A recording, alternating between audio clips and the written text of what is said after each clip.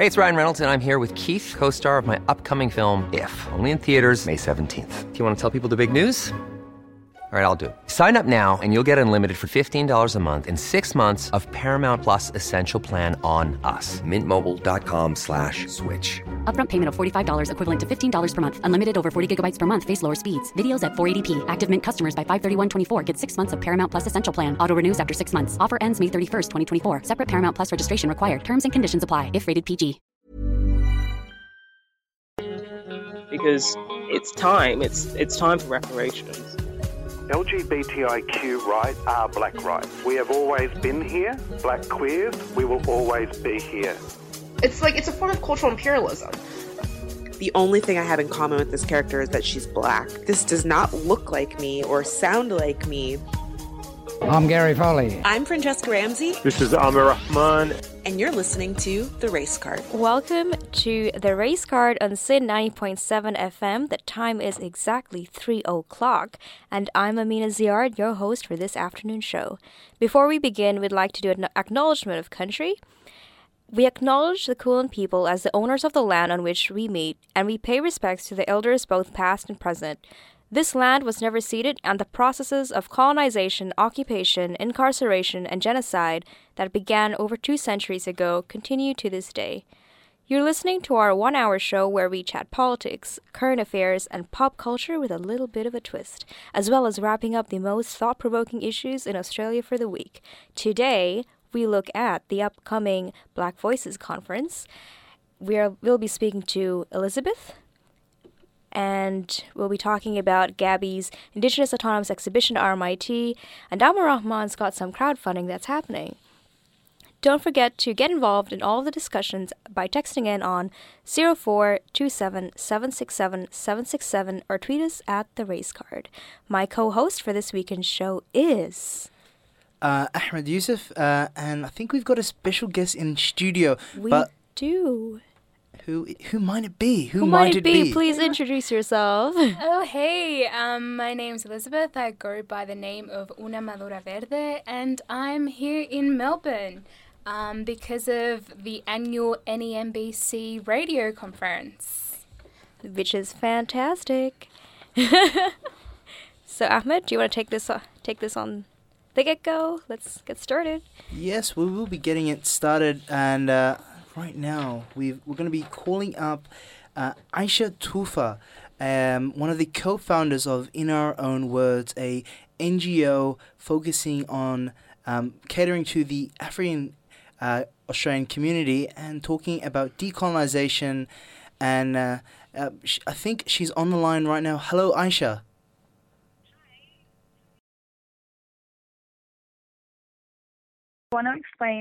Can I explain a little about In Our Own Words first, and then how it relates back to Black Voices? Definitely. Yeah, probably the best way to go about it. Why aren't you doing this interview? I know, right? Okay, sweet. So, In Our Own Words started off as like a production. It was a documentary about race, migration, and identity among the African diaspora in Melbourne, and it focused a little on East Africans specifically. And so it kind of just grew from that into an organization that me and Surati created. So the both of us are co-founders. We also both worked on the documentary.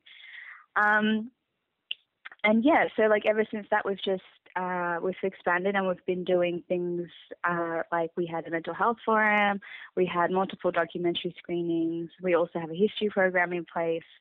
And so, yeah, we work with the development of young people's Afro descent in Melbourne. And we have 3 pillars that we work around, and that's decolonial thinking, self-awareness, and community empowerment. And the reason why Black Voices is really important, along with the reason why In Our Own Words exists, is that we create safe spaces that centers us. And so sometimes it's difficult in countries like Australia to find spaces like that where we can connect with others like us, you know, where the environment is corrected to us and only us. And so it allows us to understand ourselves through a lens that we create, not a lens that objectifies us, if that makes sense. So I guess my question is, What makes Black Voices different to, I guess, other conventions or conferences held talking about, done by the African community, maybe an Africa Day, for example, or one of those festivals? What's different about Black Voices? I'd say the point of difference, this is a conversation that I've had with Sorority multiple times, and I'd say like the point of difference for Black Voices would be how, in her words, how the process really reflects the product of what we're trying to do. And so it's called Black Voices. And the process of how we got there reflects that as well. So everything from the people that have been organizing it to all the speakers, to all the volunteers, to the MCs, the funding, all of it has come through the community. And so we have outcomes for some of the workshops and discussions that we're having on the day. And through these things, we're not just connecting people and saying, oh, hey, let's get together and have fun. We're strengthening the already existing presence and identity that we have, that our community has in Footscray. And so, it's more of an assertive step, and we're saying we are at the forefront of our own affairs, because some of the things that will be spoken about at the event will be about things that directly affect us. I guess why Footscray of all places in Melbourne? Why Footscray? Footscray is the epicenter of the African diaspora in Melbourne. If you're African, you know what Footscray is. You have some sort of connection or relation to it, that's for sure. And we already have an existing presence there as well. So down Nicholson Street, you've got like Little Africa there. So that's where we all do our business, where we have family, where we have friends. Some of us live there. But yeah.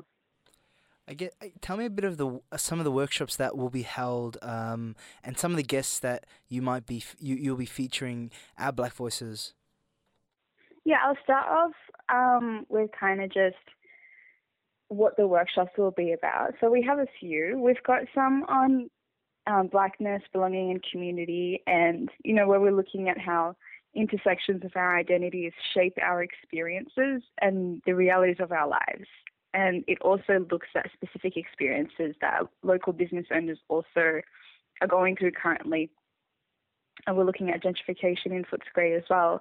And I'll move on to that a little later. But we have another one about artistry and rebellion, so how we use art as a form of, I guess, resistance. We also look at decolonizing aid and gentrification as well, so the process of displacement that we're facing there. And obviously they'll all feature our guests, respective of the fields that they're experienced in. And so one of our special guests is Lorraine Lemma. She's based in the US. She co-founded and directed and what do you call it? It's called Africans in the Diaspora. So it looks at decentralizing and decolonizing aid to the continent. And so essentially it's looking at the most conducive way to build relationships between the diaspora and the continent. And obviously she'll be in the workshop about decolonizing aid. And then we also have Akala, and he's a UK-based rapper, poet, journalist. I know you're a big fan of him. Yes. He literally does everything. He's an activist as well, and there's nothing he shies away from. He speaks on things from social issues, racism, Black masculinity, African history as well. So I can't wait to have critical discussion with him. It's going to be fantastic. And one of our last but not least special guest is Shola Amo, who is a Nigerian-British director and writer. And he's done some work that looks at the young locals of South London and New York. And so they talk about their experiences in quickly changing neighbourhoods, i.e. gentrification. So that's something that's happening right now in Footscray, which is where we're holding the event. So he'll be in on that. We'll also, that workshop's going to be called Our Hood. And so it's going to focus on, do you want to talk about it, Ahmed? Because you're also part of the In Our Own Words team, and you're working on something with Mariah in regards to gentrification in Footscray. So Our Hood will be discussing gentrification, Footscray moments, and talking to people from Footscray who's lived there for decades, to people who have recently moved to Footscray, and talking about Footscray being, I guess, one of the people that we interviewed talked about Footscray being a place where the most vulnerable go to seek refuge, in a sense, and that was one thing that resonated with me. And I guess what I wanted to ask is, how hard has it been organizing this event where you have a largely a group of young people with not that much funding, organizing an event that is looking to I guess spread through global markets? It is difficult, I'm not going to lie, but I think what it is that keeps us going is that, you know, we all realize how much bigger this is than just us and what we want to do. It's going to have so much more of an impact on the livelihoods of people, of our people. And so I think when we're able to get through, then people in our community, you know, begin to invest in us, which is them investing in their own community. And so I think through that, it's made it a lot easier. We have a lot of people that believe in the work that we do, and we have an incredible amount of support, and that makes it so much easier. Hey Aisha, this is Elizabeth from Sydney, and I just wanted to congratulate you on what sounds like an amazing conference. I've heard of Black Voices. I think you had a film screening in Sydney not too long ago, or maybe last year. And I just wanted to know, like, if you're thinking of spreading your wings to different parts of Australia. Absolutely.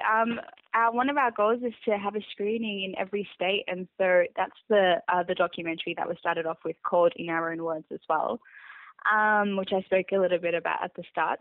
And so we've had 2 screenings in Melbourne. We did have a screening in Sydney, and we also had a screening in Tasmania as well. But we're absolutely looking to do screenings in all states across Australia.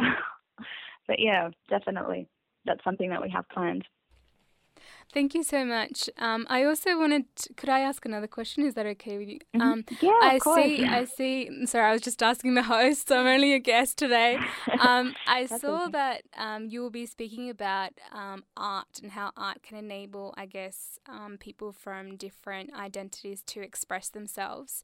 And I just wanted to know, how important has art in particular, like visual forms, radio forms, enabled Black voices, I guess, to extend to non-Black voices in terms of our political message as what I like to refer to as culturally diverse communities? I don't know if that question resonates with you. I think I kind of get what you're saying. I think the reason why, so if you're looking at art, the workshop that we have is going to be run through with a local artist, which is still to be announced, and it'll include Akala and Jimbla as well. And so it's a discussion that kind of surrounds how the use of arts as social and political resistance. So it'll be a space curated to explore the multifaceted intersections of Black creativity. And so I think the reason why that's so important is, I mentioned before, it's about taking an assertive step and saying we're at the forefront of how we want to be viewed. And we're looking at ourselves through a lens that we are creating. And so it's a step towards self-determination rather than, you know, playing a role that you're given through another lens that doesn't reflect you authentically. But yeah. Thanks for coming on the show, Aisha. Really appreciate your time. Thank you so much for having me on the show. And hopefully Black Voices kicks off without a hit. I'm pretty sure you can find In Our Own Words on Twitter and Facebook. So do try to find them. Yep. And buy tickets to Black Voices. You know, it's just around the corner. Thank you, Aisha, for coming on the show. Definitely. It's on the 12th of December. Make sure you guys come through. Definitely. I don't know, I don't date white guys, which is really weird, but like, it's just like, it's not necessarily a decision I made, it's just something that just sort of came, and like, I've noticed a pattern, I guess. Do you think the pattern is, I don't know, like a good thing for you? It's worked in your favour? Yeah, it's worked in my favour, I'd say, yeah. I don't know, are you fascinated with people from certain cultures more than others? I like the Australian people here. They're really nice. Yeah, I like the Australian people. But maybe that's because they also actually migrated mostly from Europe. So yeah, there's a bit of a connection already there. Most people have like grandparents come from Europe and stuff. So you have something more to talk about. Do you have particular preferences of certain culture groups over others? Yeah, I think so. Yeah. What are they if you are feeling comfortable around? I feel a bit more comfortable around Europe, people from Europe or Aussie people. Yeah, or if they at least speak properly English, or yeah, if they look Asian but they are from Europe or their parents are European or Aussie, then it's a bit more comfortable. No worries. Thank you. Important thing we have to consider whenever we want to become a relationship first.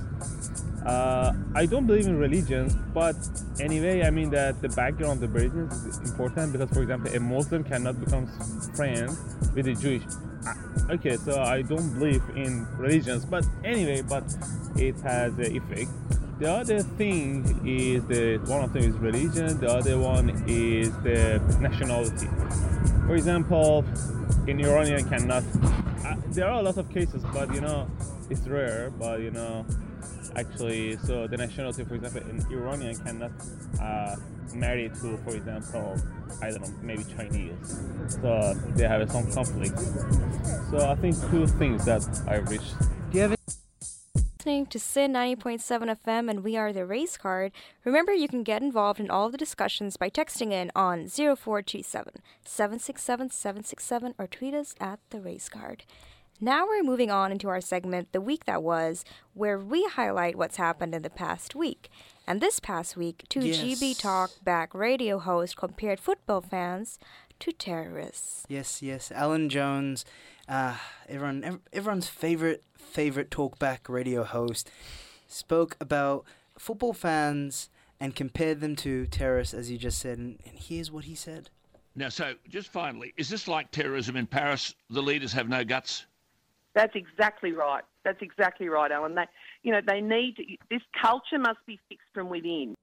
Yes, they were talking about football fans and the recent ban list that the Daily Telegraph journalist Rebecca Wilson released about 198 fans and how they were banned, and posted their names, their photographs, and a lot of them have lost their jobs. A lot of them have had some trouble with social media. Their profiles being highlighted and such, but also the issue with labeling football fans terrorists, and a lot of the time football fans are sometimes racialized and seen as a certain type, and years gone by calling the game quote unquote wogball, and things of that nature, and also their headlines and newspaper clippings of saying soccer men are after your boys and that sort of thing, and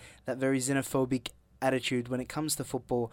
And I don't think a lot of people talk about, football fans in that kind of context in Australia, because a lot of the time when we think about football, we think about a very mainstream, very world-renowned sport that wouldn't necessarily have football fans, at least in an Australian context, racialised.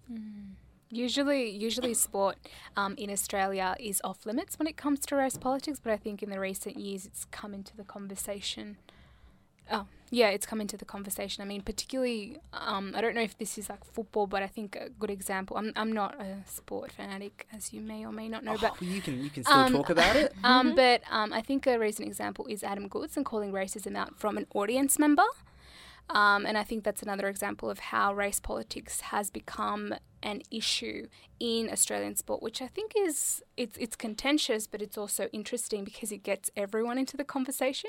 So the right-wing views, I think, surface or trickle to the top, and I don't know. Definitely. And also, I guess, when we talk about race in Australia, we have to remember the White Australia policy. We have to talk about that. One of the initial migrants to come into Australia were the Mediterranean European people who came to Australia, brought to Australia their smelly food, their foreign game, and how that has actually how that's kind of transcended into how people have looked to football, even though football in Australia has been soccer, for example. I'll just say soccer, because I think everyone understands that and differentiates that differently. Cool. I think I'm talking rugby. You think you're talking rugby? Yeah. So, yes, soccer in Australia, and even though it's been in Australia, at least in the conversation for for hundreds of years. It's never really propelled into the spotlight until migration, and that particular migration pattern has led to the way we see football. And specifically when he was referencing, Alan Jones was referencing Western Sydney Wanderers fans, and if you've been to Western Sydney, you know what kind of people he's talking about, and how that trickles down into how people are racialized. But we're moving on, and I think we're going to be calling up a guest on the show, and I think Amina has more. Yep. But just before we move on to that, just to bring it back, I think it's also important to remember how soccer kind of came to be, and it was something for the marginalized peoples. Ahmed, do you want to talk about that history? I think you've got a little bit more on that. Yeah, no, also, like, soccer in a number of contexts were for working class people, and I think we're talking off air. We're also talking off air. I was talking to you, Una. Yeah. Got it right, yeah. Yeah, I know. Yeah. I don't know if I should call it Elizabeth or Una, but I'll go with Una. Yeah, I was talking to Una and telling her that even though black people in Ukraine, not Ukraine, Ecuador, in the Ecuadorian soccer team, you know, in Ecuador are a minority. Their football team is populated by black players, and the most famous Ecuadorian footballers are black, and how they in a number of contexts use football in a sense of finding an escape through oppression, breaking poverty. down like pre-existing disadvantages. Definitely, and I think that some parallels can be seen by how Indigenous people in Australia use AFL and that kind of thing, and how I guess in a bigger sense, how sport is an avenue for social change. Right. Yeah. And particularly football. Yeah. I think it's really interesting when people talk about sport as a vehicle for social change. Because it can be very revolutionary, not just in terms of race, but also in terms of, ideas of gender, ideas of gender diversity. How do we section that? It allows to have these really not contestable conversations. What's the word? Contentious conversations, which is really important because it, in one sense, it is entertainment, but on the other sense, it is also very much political. I always I was telling a couple of friends the other day that movement is political because our bodies are political. So when we participate in sports, or the way how our body moves, or the way how that's racialized in our movement, for example.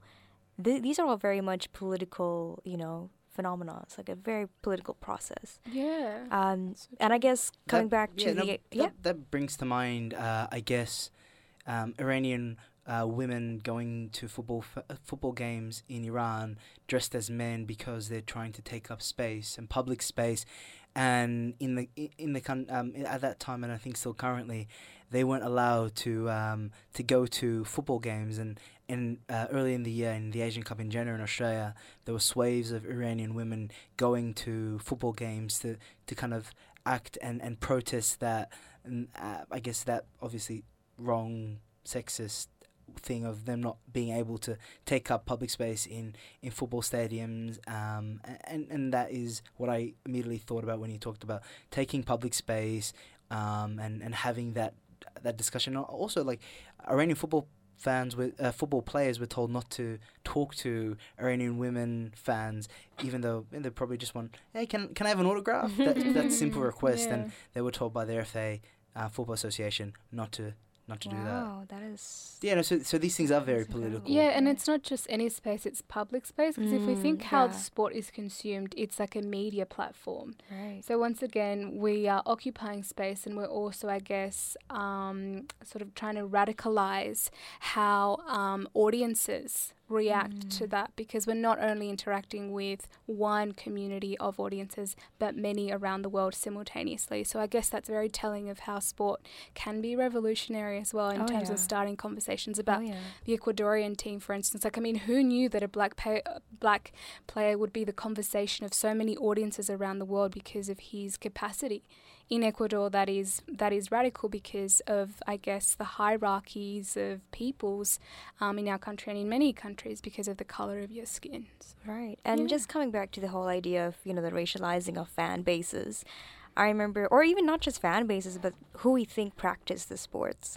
I remember when I was a child, and I think one of my siblings, or was it me, who wanted to take part in like track and field, and my mom was like, maybe you should do something else because of this idea. And I guess coming back to, you know, who practices track and field, you know, who excels in that area, who excels in that arena, who excels in like football, for example, or any of that, or who is a fan.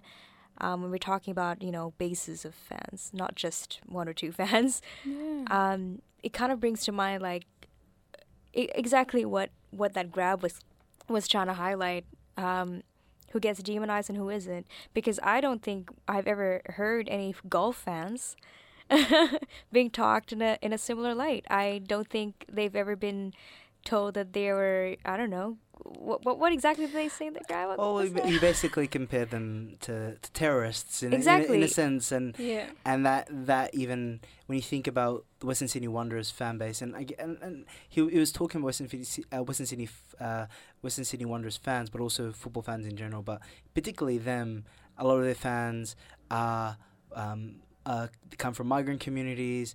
In Western Sydney, which is dominated by Middle Eastern people, and what is he trying to hint at? What is he trying to say? And that kind of stuff, and that is what resonated with me. And after that comment, throughout the week, there was so much outcry from football fans. Last night at Melbourne Victory versus Adelaide United, the Northern Terrace Melbourne Victory supporter group walked out after. Wow. Like while the game was playing really, really early on, and said, "Hey, we're off." Bye, in the first half, and that's around a good 4,000 people, like that, a huge sway of the active support that are normally there in Melbourne Victory games. Melbourne Victory have a membership base of 26,000 people, so I think you could comfortably say 5,000 people just walked out and said bye. That's incredible. So Wow. so that kind of thing, and then throughout the round, there's been people holding banners and asking Football Federation Australia, "Are you going to?" Hey, it's Ryan Reynolds, and I'm here with Keith, co-star of my upcoming film, If, only in theaters May 17th. Do you want to tell people the big news? All right, I'll do it. Sign up now and you'll get unlimited for $15 a month and 6 months of Paramount Plus Essential Plan on us. MintMobile.com/switch. Upfront payment of $45 equivalent to $15 per month. Unlimited over 40 gigabytes per month. Face lower speeds. Videos at 480p. Active Mint customers by 531.24 get 6 months of Paramount Plus Essential Plan. Auto renews after 6 months. Offer ends May 31st, 2024. Separate Paramount Plus registration required. Terms and conditions apply if rated PG. Talk about what Alan Jones has said? Are you going to be talking about how football fans, like some of the football fans, these are all rumours obviously, I'll preface that, but some of the things that people say friends of friends and have been banned for are really, really minor things of just being in the wrong place at the wrong time, sometimes not even, and that also goes with the hysteria and the fear of Football Federation Australia, the FFA, of how football fans are viewed, and trying to, I guess, show that they're the ones trying to, correct the fans and trying to be the arbiters of reason. You know what I mean? Yeah. And when you have things like discipline or like trying to show that you are in authority or in your control, there is something particularly insidious when the authority is predominantly white and the fans are predominantly people of color, and they're trying to exercise authority. You might as well be exercising authority on border control. Like, you know what I mean? It's very symbolic to me, in a similar way where they have to be at the point of authority. They have to be at the point of like, you're unruly, we're not, so therefore we're going to civilize you type of manner. Do you feel similarly? Yes. The issue is there that it's not predominantly people of colour. I'd say Western Sydney Wanderers, a huge sway of their support are potentially people of colour, whereas also Melbourne Victory potentially as well. But and those are the Sydney FC, Melbourne Victory, Western Sydney Wanderers are the teams that usually get picked up, specifically Western Sydney Wanderers and Melbourne Victory. And they've got a huge sway of support. A lot of the people that go to the active support are, that's probably the cheapest ticket you can get. So those are the working class people trying to get into the game, and people who are probably more well off are going into the reserve seating or the private boxes. Where they're safe. Where they're safe and sanitized. And also, the game in Australia is in a sense, is very sanitized. Families obviously go, and there's a huge family space and all that kind of stuff. And usually the people that are on the people that apparently gain the biggest kind of traction are the ones that are a bit younger, a bit poorer. And they look different. And they look kind of different as well. And I think we'll move on to our next interview. Gabby hosted an Indigenous Autonomous Art exhibition at RMIT that had a little bit of commotion. She's going to be joining us in a moment. But before we do get Gabby on, can give me the backdrop, Amina, of what we might be expecting. I think we're going to be expecting what is pretty typical of an Australian situation regarding an autonomous space, where a couple of white people come in and they're a little bit upset because they can't actually come in. We've got Gabby on the line now. Hello, Gabby. Hello. Hi, Gabby. Welcome to the Race Card. Thank you. Okay, how are you guys? We're good. Thank you so much for coming on the show. For the listeners out there, could you tell them a bit about what you do? I'm a young Koori woman who's from the Anouan and Gumbaynggirr people of northern New South Wales. And I'm currently based in Melbourne, and one thing I've just done is finished my grad show at RMIT as a fine art student. Congratulations. Thank you. And so I've worked on a few projects in an art type of context. Yeah. That's so cool. Well, I got a message from one of our co-hosts, Tarneen. Yeah. And recently you held an Indigenous Autonomous Art exhibition. And something happened in that exhibition. Would you mind sharing that with us? Yeah, so as part of the RMIT graduation show that I was just a part of, which is still on at the moment till I think next Friday, and I decided within that space, and it's basically a space where students show, put out what they've been working towards to like the general public, but also to different institutions and galleries. So I decided I'd use that type of space to make my own space within it, and kind of with the intent of repositioning our power as Indigenous people, as traditional custodians of this country. And with that, I wanted repositioning our power, wanted to be on top and kind of be authoritative in some type of way and allow only access to Indigenous people, to ensure that we had autonomy within that space and, in a sense, sovereignty. And it was a safe space for us as well, it was sacred. So it's like kind of a little rundown of the intent and the foundations behind the project. And because I was kind of in a way policing who was allowed in that space, and because it was just for Indigenous people, and we're only talking about space, we're not talking about anything that has like currency attached to it or anything like that, not a service or anything. We're just talking purely about space. And people were confronted by that, in particular people who were not, who are of white ancestry. Before you could enter the space, there was rules painted on a wall in front. And one of the rules was well, it wasn't a rule, it was a request. It was, if you have the blood of the coloniser, please respect my request to not enter. Quite a few times that was just blatantly disregarded, and people would just come into the space, in particular when I was in there by myself. There was more a mob in there, people wouldn't.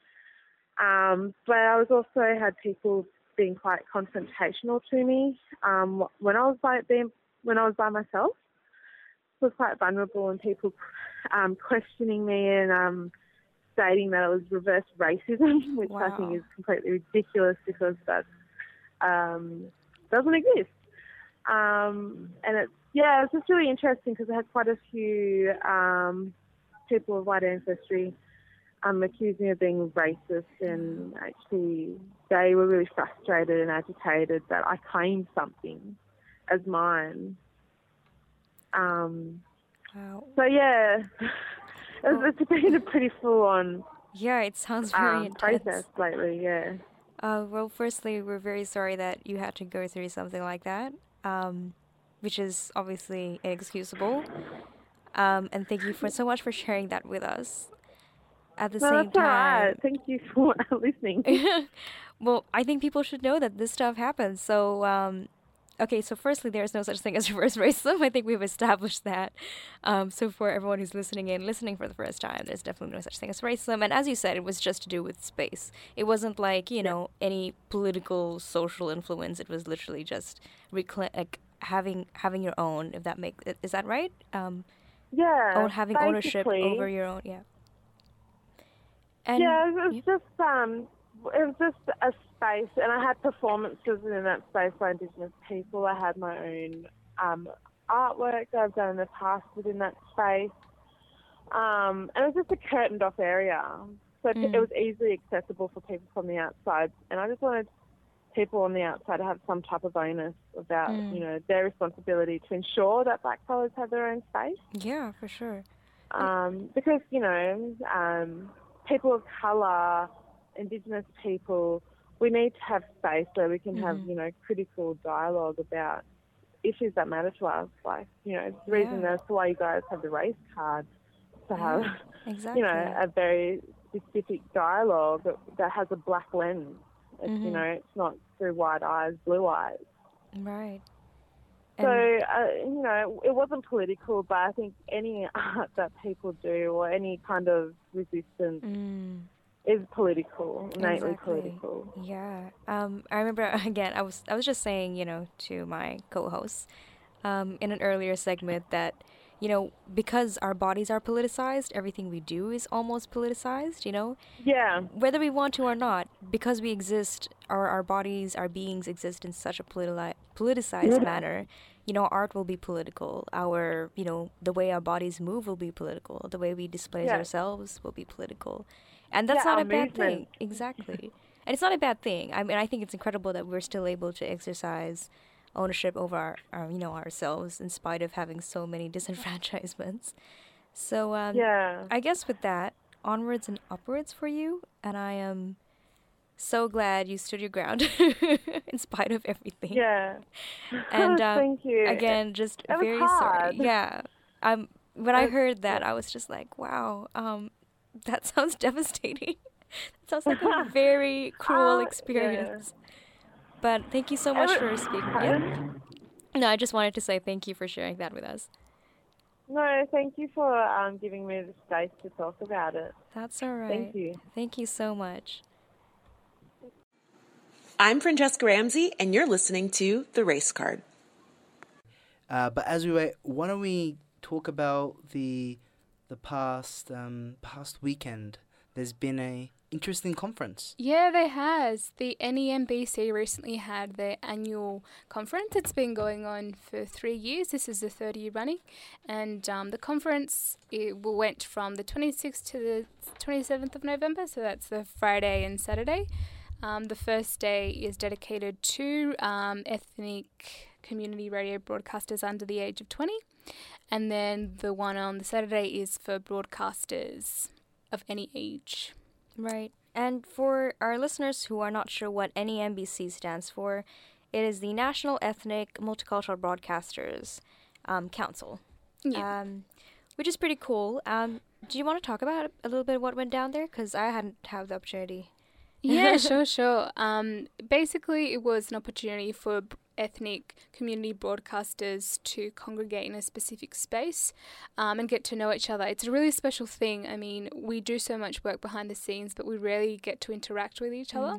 So it's that opportunity to share ideas on what we're doing, sort of like see what the challenges are in terms of multicultural media, particularly in the next 10 years or so forth. And I also think it's a great opportunity to work with people from different, I guess, not only identities but generations. Yeah. I feel like ethnic media generation-wise is very interesting and diverse.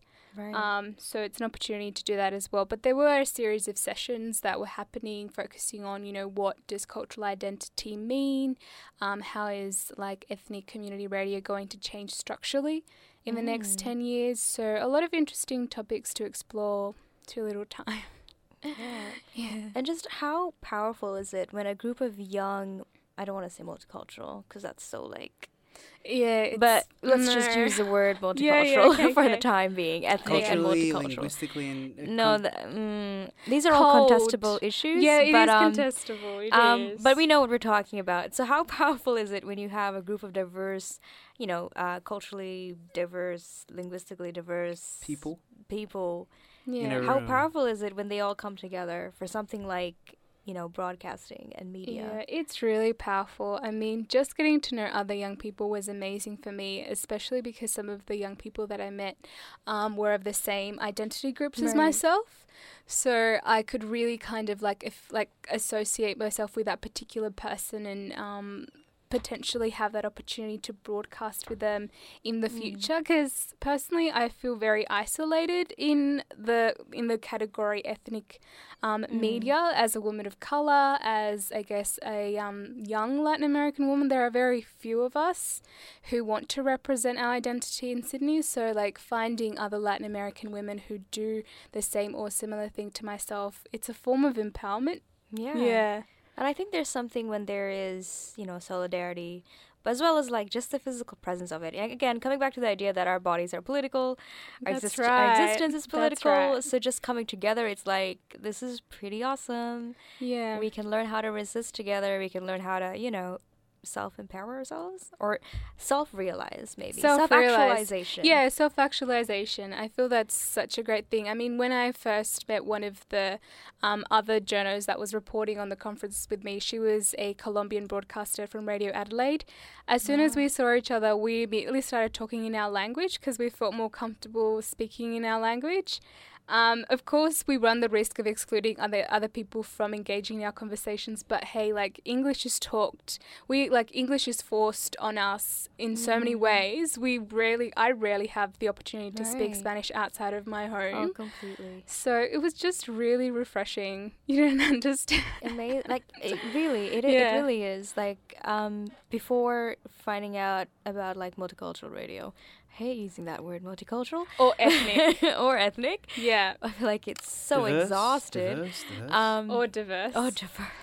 These are all buzzwords. Right? Diversity, ethnic, multicultural, they're buzzwords. Right. Government regurgitated words. Exactly. They're interchangeable. Good for grant writing. Grant writing categories. Yeah. Which, speaking of that, like coming back to the whole idea of media, as someone who kind of grew up relatively divorced from... Ooh, I just nuzzled this mic, sorry, with my nose. Anyway, coming back to media, as someone who grew up out of the Filipino community, a lot of my education with the Filipino-ness of myself was largely to do with, media. Like I would watch pop culture, I would watch, the news, get involved with Filipino activism, and that's how I kind of like, got involved, like get in touch with my Filipino-ness. So yeah, meeting other young Filipino people who are on the similar lines as I am is incredibly powerful. Yeah. And it's a shared struggle. And one of the questions that I was asked, because unfortunately I was one of like the youngest Latino women there. I mean, I don't mind it. I still love the fact that there are Latin American identifying women there. But one of the things that I was asked is, why can I still speak my language so fluently, even though I've been in Australia for so long? Right. And it's a little bit like your story as well. I was actually sort of like, I wouldn't say forced, but I was actually encouraged from a young age to keep my language. And I grew up with a mother who identified as Latin American feminist activist. And we went, so it was just, I guess, another opportunity to reinforce why preserving my identity perhaps was so important as well. And I guess also sharing that preservation. Yeah. Which is why I guess community radio is really important. Ahmed, I think you've got something on for us. The Aboriginal Tent Embassy in Canberra has a long history, and, well, it should be documented, right? Rahman and Dr. Gary Foley have started a crowdfunding campaign to do just that. Ahmed, how are you? Good. So you're doing a bit of a crowdfunder. Talk to me about it. What is your crowdfunder about? So I'm working with Dr. Gary Foley to do a web archive and audio history about the 1972 Tent Embassy. What what is the ideas of how you're going to be doing it? Are you going to be using other historians, and why do you need to make? I think your target goal is 15,000. Why do you need that much? So yeah, we will be working with a historian. I mean, Gary Foley is sort of the authority on that period of Aboriginal radicalism, and the money is basically to set up a proper website that will actually archive everything from photos to documentary footage to video clips that we'll be shooting, plus the actual audio history. Why do you think this is urgently needed to be documented, specifically in an Australian context? Well, I think, in Australia and in international context, because the Tent Embassy started, for people who don't know, almost as like some street theatre, as a response to the McMahon government's refusal to recognise Aboriginal land rights, which they announced very deliberately on Australia Day in 1972. So the next day, the Tent Embassy was set up as a direct protest, and it got national attention, but also international attention at the time, from all kinds of different solidarity groups around the world. And as Dr. Foley says, it was the most critical period of Aboriginal activism in the 20th century. So it's crucial. It's a crucial piece of history that needs to be preserved, and it's not something that is given any real mainstream attention in schools or universities, unless you intentionally go out and try to learn that kind of history. It's not something that people come across. So we're hoping this is going to be a free resource for all kinds of people to use, for a long time to come. The only time I think I've ever heard about the Aboriginal Tent Embassy at school was when we went to Canberra and we just walked past it. We didn't talk about it. The teacher never said, hey, this is the Aboriginal Tent Embassy, this is the history about it, even though he knew. And then he just said, hey, this is this little thing that's right near Parliament. We're going to be going inside there, but that's over there. And boys, let's walk in now. And that was the extent of the conversation. Do you think this will change that in a sense? Look, I think it's unlikely to change, the way history is taught. I guess for people who are interested and are interested in teaching other people, it's a resource that they can use. So, in a sense, it can be an alternative. Especially now we're living in an age where there's so much alternative media. This, in a sense, can be used in that sense. Exactly. I mean, we're hoping really it'll be a tool for self-education. Even now, if someone's interested, or someone like you was interested at the time when you saw the Tent Embassy, what would you do? You'd go online, you'd go to Google, you might find some stuff on Wikipedia, you might find, bits and pieces here and there, but what we want is like a central sort of location for all this information. What's been the response to the crowdfund? Have you been getting a lot of messages from people in support of the initiative? Yeah, we've gotten great support. We're 10 days in, we're a third of the way in, and we're almost half funded. We're at about 46% funded. So we're almost halfway there. So it's looking really good. I guess we just need to keep up the momentum to make sure that we get the full target. Hi, Amr. This is Amina here. So for those of us who do want to contribute and get involved with this this funding campaign, is there a link or something that people can contribute to? Yeah, if you just Google Aboriginal Tent Embassy Kickstarter, you should be able to find the donation page. And Kickstarter allows you to donate any amount of money. You can donate $1, you can donate 100, you can donate 1,000. And that's the whole idea behind crowdfunding, is that basically, you can go to a demographic that might not have a lot of money, but with enough support, a lot of small contributions will kind of get you to your target. Hopefully you do make your target. Thanks, Amir, for coming on the show, and I guess that's all for this afternoon show. Thanks, Amir, again, and good luck with the project. Thanks for having me. Yep, that was Amir Rahman talking to us about the crowdfunder campaign to get a audio and online history of the Aboriginal Tent Embassy. And I remember I went to Canberra when I was in year 11, and that was the extent of our interaction with the Tent Embassy. I didn't actually go near it, and up until last year, when I visited the Tent Embassy and stayed there for a few days, which was amazing. It was amazing to see some of the Indigenous elders, to speak to them, to hear their stories, and these sorts of things. Even just like oral histories are lost so much. They're not in our textbooks, They're not in our textbooks. For sure. You can't get those at home. And I was listening to this other podcast, I think a TED NPR talk, and they were talking about how things like that, like audio histories, oral histories from elders, from communities, Indigenous communities specifically. I think they were talking in the context of the Amazon in South America, and how there are so many, there are shamans there that have special kind of remedies for illnesses that you can't find in supermarkets. You just can't. Sure. There's certain things, there's certain whether it be combinations of ingredients or whatever that you just can't. And and things like that need to be more heavily endorsed, and we need to see more initiatives like that. And I think that more documentation of those histories. And just on that, when I first came to Australia, which was back in 2011 as an international student, and I was asking, a friend of mine at the time, I just mentioned that where can I actually learn more about. I didn't realize I didn't know at the time that you could say Indigenous Australian or Aboriginal people. I said Native Australian. I told that to my friend. I was like, hey, I want to learn more about Native Australians, and then she was like talking about Lamingtons and stuff, and that's when I figured out that she was talking about white people. Oh God. And somewhere in that conversation, I actually had to stop her, and I was like, actually, I'm talking about Aboriginal people, not white people. And that struck to me when we're talking about this project. But I really do hope that this project reaches far and wide. I hope there is no excuses. They're almost hitting 7,000. They're trying to get 15,000, and there's 20 days left. I think they'll make it.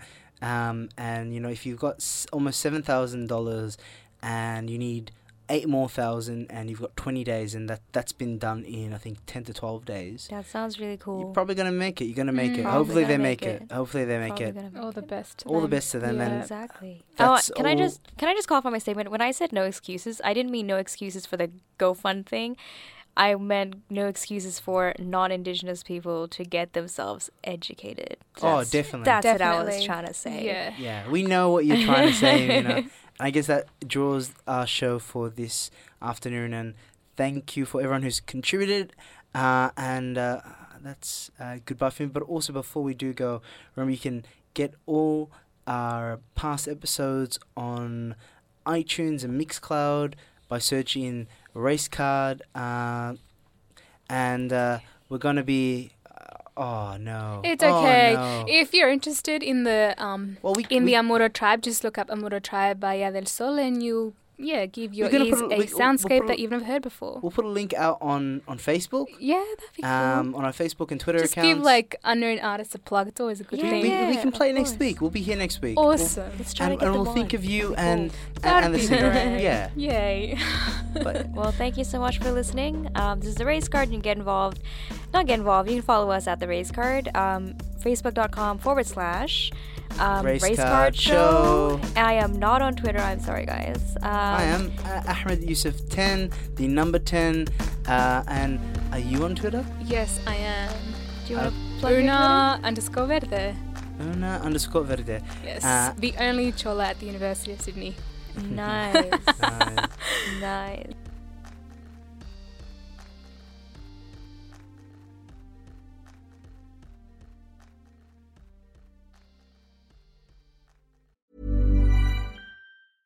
Even when we're on a budget, we still deserve nice things. Quince is a place to scoop up stunning high-end goods for 50 to 80% less than similar brands. They have buttery soft cashmere sweaters starting at $50, luxurious Italian leather bags, and so much more. Plus, Quince only works with factories that use safe, ethical, and responsible manufacturing. Get the high-end goods you'll love without the high price tag with Quince. Go to quince.com/style for free shipping and 365-day returns.